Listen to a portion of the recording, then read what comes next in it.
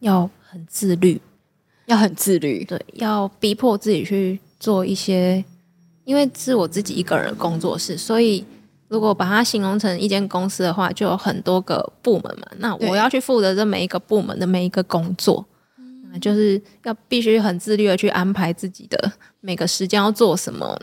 就是要把它规划得很完整。畅谈嘉义大小事，一起聊进心坎里，让我们整天在一起。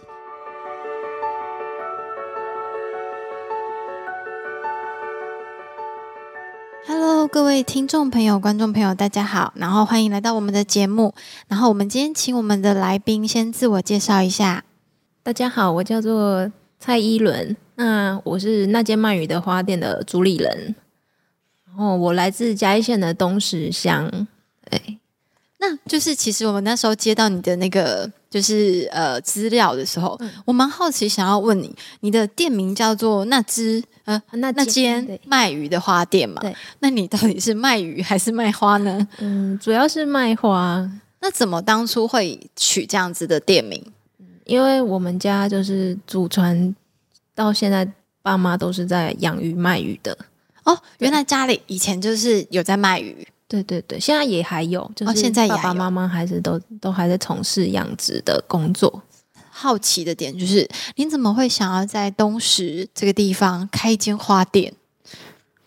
因为觉得那边是自己的生长故乡，然后求学的时候已经很多年都没有在家，然后就觉得应该要回到就是最原始的地方来做自己想做的事情。那你之前是学什么的？之前是学室内设计。学室内设计，那为什么会想要开花店？就是什么动机让你想要做这件事情？因为那时候在大四毕业前，我们有一个毕业制作，是要设计一个空间。那我的题目就是一间花店。那时候才第一次接触到花，所以就觉得花还蛮有趣的，就开始毕业后就自己开始钻研。然后也有去从事类似的工作，后来才回到就是南部自己成立自己的品牌。那工作室这算是一个工作室嘛？你的个人工作室大概成立多久了？如果实体工作室是去年11月才开幕的。那为什么会选择就是做干燥花？其实也没有特定走干燥花，就是也有接触鲜花，但是干燥花对于我们来说比较好保存，可以放比较久。做成花礼，就是客人也可以就是欣赏的时间比较长。那你从去年11月开始到现在，应该超过半年了。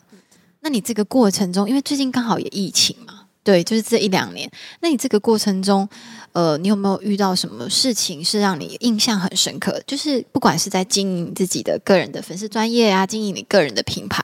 你有没有遇到什么很特别的事情可以跟我们分享？因为我这个品牌其实还没成立店面的时候，就已经在网络上有经营一段时间了。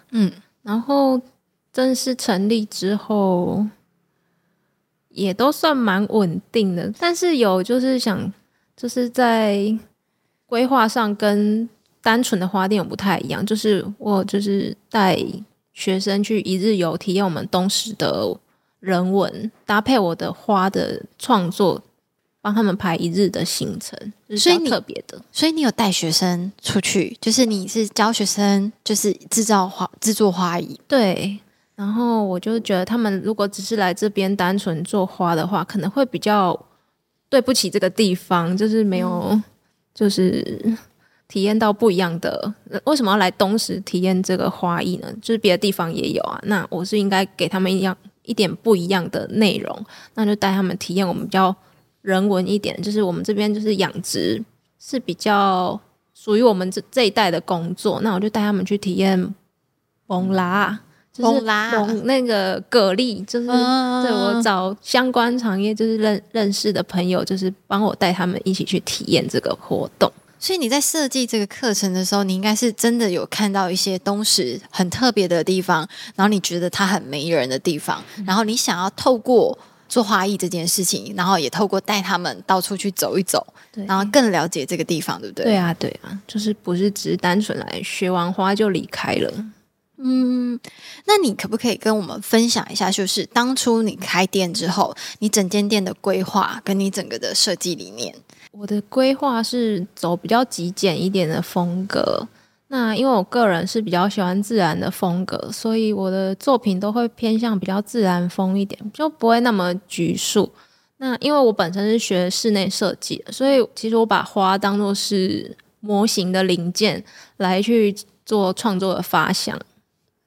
那你觉得就是现在等于是这个工作室是你个人的嘛，就是你也是开始创业做老板，那创业其实可能不只有做作品，他可能需要遇到的问题就是我要如何去销售，我要如何去做行销。那你觉得在你认知里面，你觉得一个要创业当老板要需要有什么样的条件？要很自律，要很自律，对，要逼迫自己去做一些，因为是我自己一个人工作室，所以如果把它形容成一间公司的话，就有很多个部门嘛，那我要去负责这每一个部门的每一个工作，那就是要必须很自律的去安排自己的每个时间要做什么，就是要把它规划得很完整。那你可以跟我们就是再详细的叙述一下，就是你觉得就是创业当老板你需要很自律嘛？那你自律在哪一些事情上面？就是例如说你可能每天都要几点起来开门，还是说其实公司就是因为公司是你一个人的，然后你也需要知道就是管销啊，还是各个方面，可以再跟我们详细的再叙述一下。对，因为我们的工作比较属于创作性质，那一开始也有想说过要固定时间开门，可是我们东西都是比较偏向独创性，就是不会一直重复这个作品，所以我们很多时间都是花在找素材比较多，那开店的时间就没有办法很固定，但是就是要让自己身体保持在一个很好的状态，能够一直到处跑去搜寻自己需要的材料，然后所有的账目啊，还是做网络上的行销都要自己一个人来处理。因为我有就是在访谈你们之前，我其实有去你的 Facebook 看过，那我觉得你其实就是还蛮常更新你的粉丝专页，对，你就会一直更新你今天做了什么事情，然后你明天可能想要去做什么事情。那这些文章都是你自己写的吗？对，都是自己写的，就是自己很深刻的感受。每天晚上到深夜工作结束后，要回想一下，就是可能有时候不是每天发，但是就是要把比较有故事性的分享出来给我的粉丝知道。那你在做这件事情中，其实爸爸妈妈应该也是住在东石嘛？对。那跟家人之间，他们对于你做这一件事情，就是你开花店，他们有什么样的想法吗？一路上都蛮支持的，对，因为有他们的支持，所以其实你可能很享受在这个工作上面。对。那你很幸福就是没有任何反对的声音，就是给我做自己喜欢的事情，然后陪伴在他们身边。因为其实我们的工作室就在我们家后面而已，对，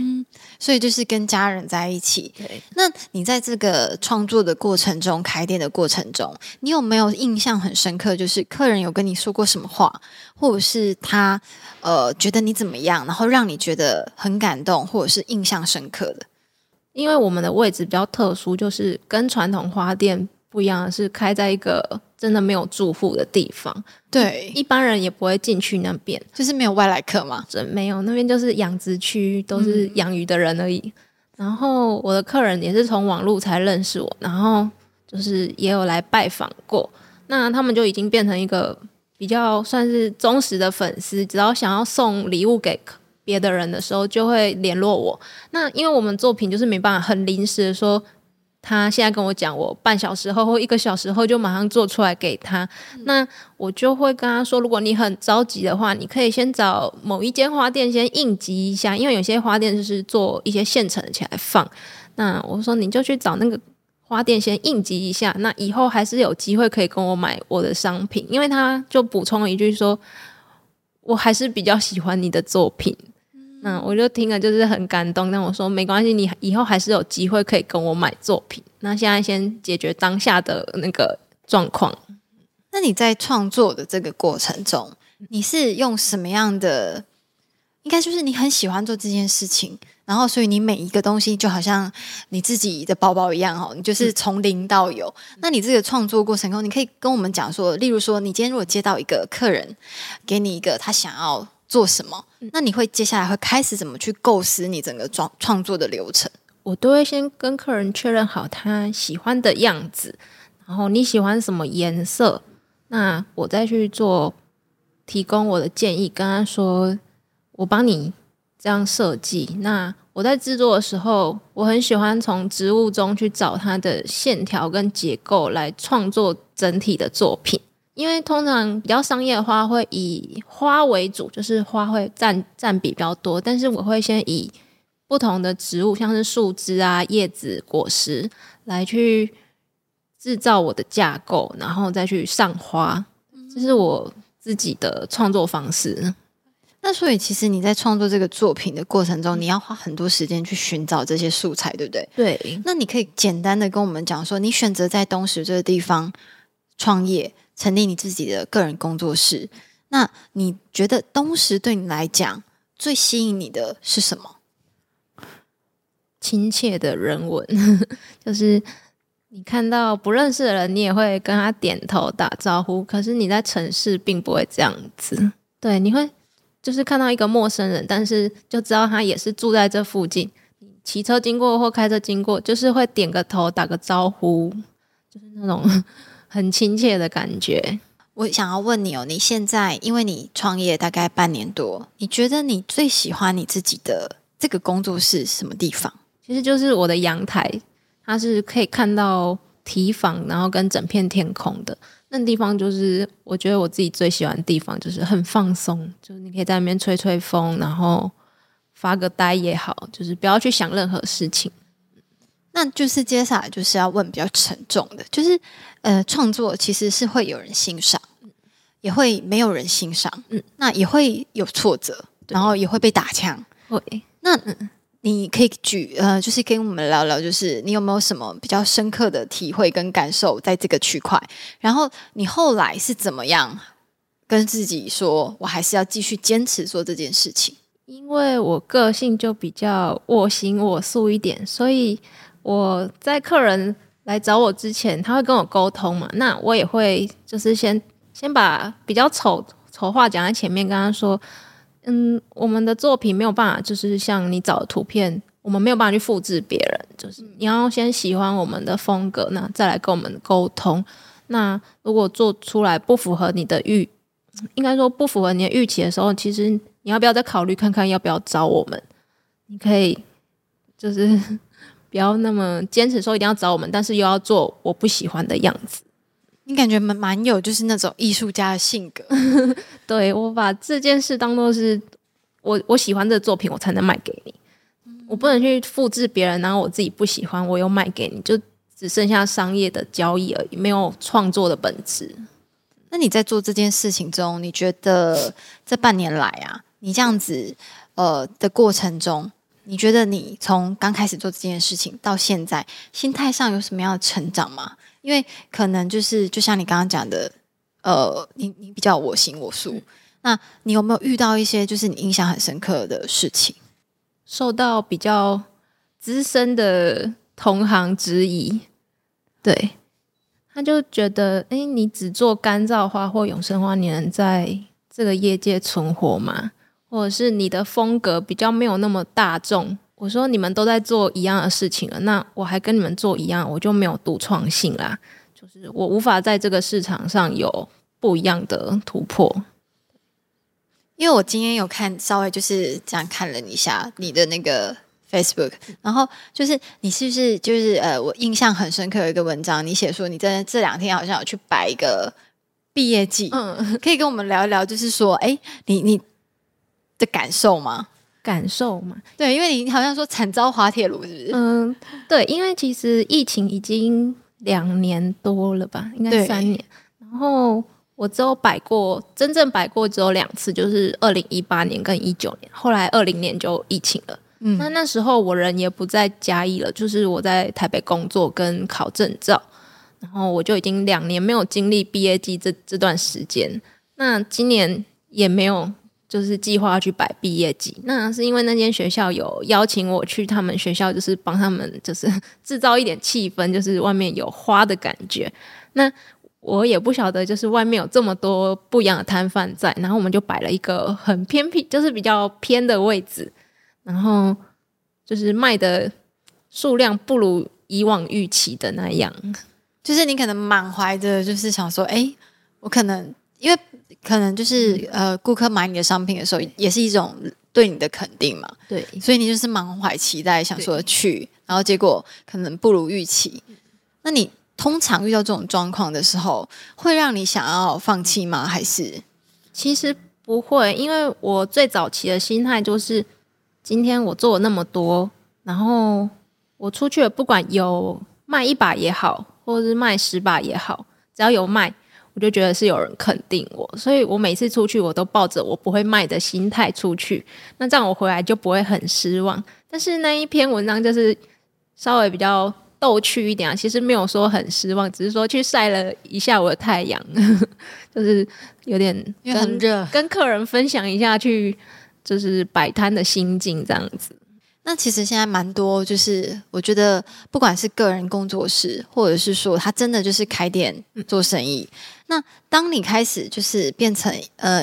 因为个人工作室自己就是老板嘛，那就是你可能就需要面对工作室可能会发生的很多的问题跟面向，但相对你比较幸福是因为你在自己一个很熟悉的环境做这件事情。我觉得很多人就是因为我们现在在嘉义，很多人其实都不在嘉义，然后后来才回来嘉义。那最近其实有越来越多人开始回来嘉义。那像你这样独特的案例其实蛮少的，因为我那时候接受到你的讯息，就是说，你是在东石，然后开一间花店，然后你的题材又很微妙。那我想要就是请你跟就是如果说让现在想要创业的人，或者是说他正在创业遇到瓶颈，你有没有什么想要跟他们说的话？先抱持一个乐观的心，然后不要想马上就成功，因为如果你想要做独创性，你不可能一夕之间就变得很厉害，或者是销售一定会很好，就是要一步一步慢慢走。那一定只要你肯下功夫，我觉得应该不太会就是都没有收获，就算这最后没有成功了，那也是你人生中一段经验，就是在未来在做别的事的时候应该会就是吸取到那些经验，做得更好。那你在回东石开店的这个过程中啊，你有没有什么特别的故事？就是说你可能不是你个人哦，而是就是说你在这个地方，你在这个里面，你有没有看到一些比较特别的故事，或者是说你跟顾客的互动可以跟我们分享的？我回来的时候，我其实很不了解自己家就是爸爸妈妈他们在做的工作，我只知道他们就是都要去养鱼啊，但是我从来都不会去了解他们养了什么鱼，然后收入来源从哪里来。那就是回来之后才真的了解说他们在做的事是什么事，那也间接影响到我对这家店取名字的意涵。那时候我还叫做花草日子，那时候没有想说要回来这边工作，就是创业这样子。因为爸爸妈妈他们是做养乌鱼的宝宝鱼苗，对，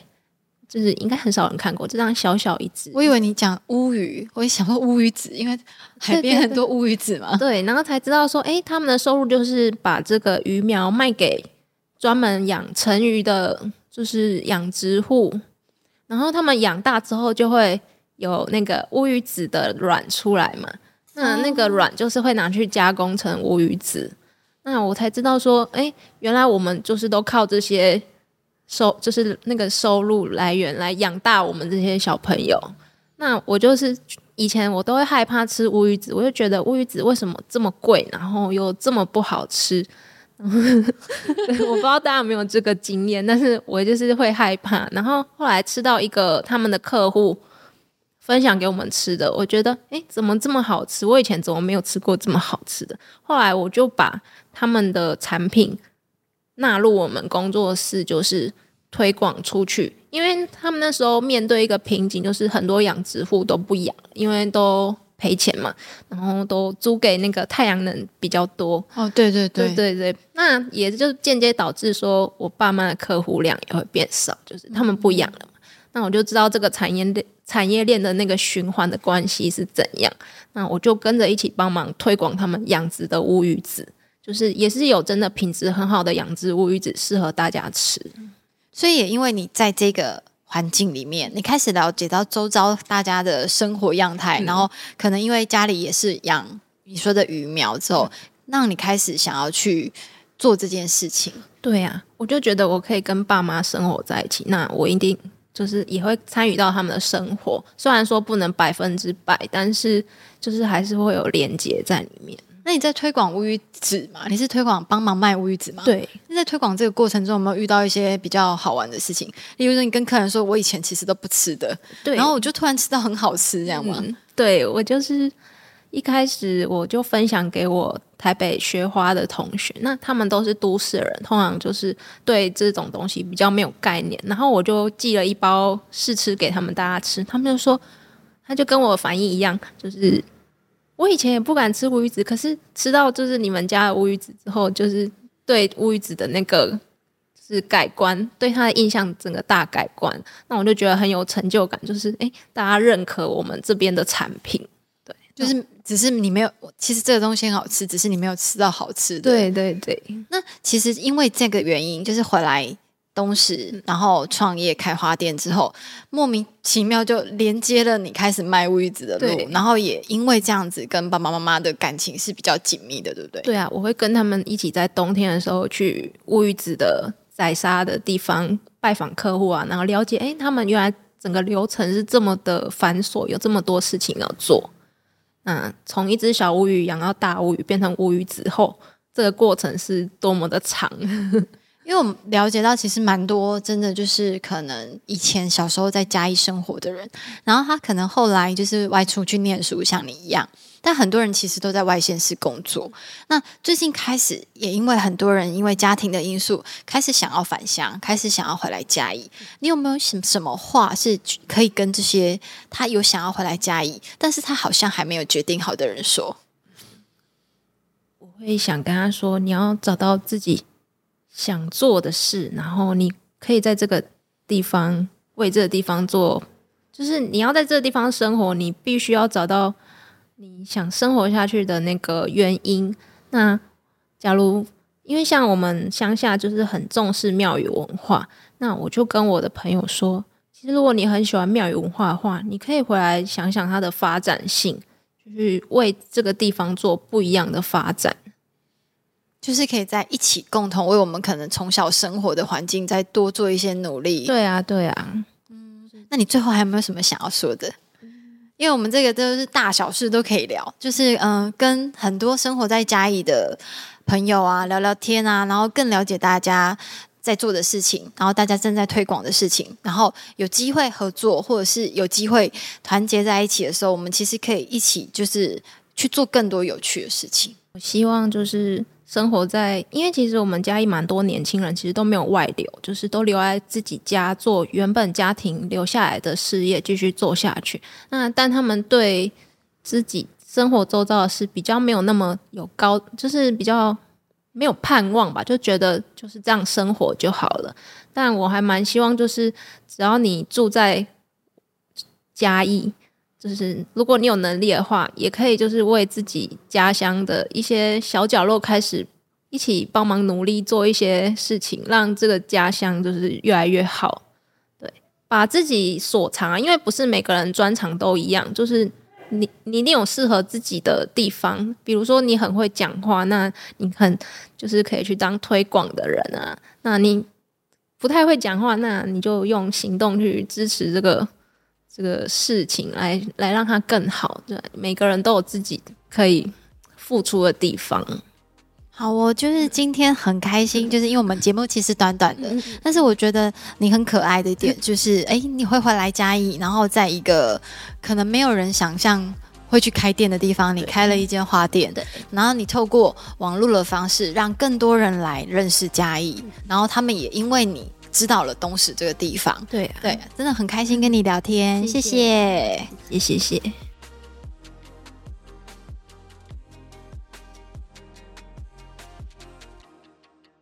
就觉得什么事情就是你要想的很多啊，就不能太草率，就是随便就是我今天要干嘛就干嘛，我今天不想要做什么就不想做什么。然后对客人来说，你也是要另外一种负责任，因为今天他是花钱来找你这个人，而不是公司啊什么，像你帮别人打工，你至少还有老板，你出什么事也是老板帮你。但是现在你自己做这些，就变成就是你自己的事情，人家就是会对你这样子。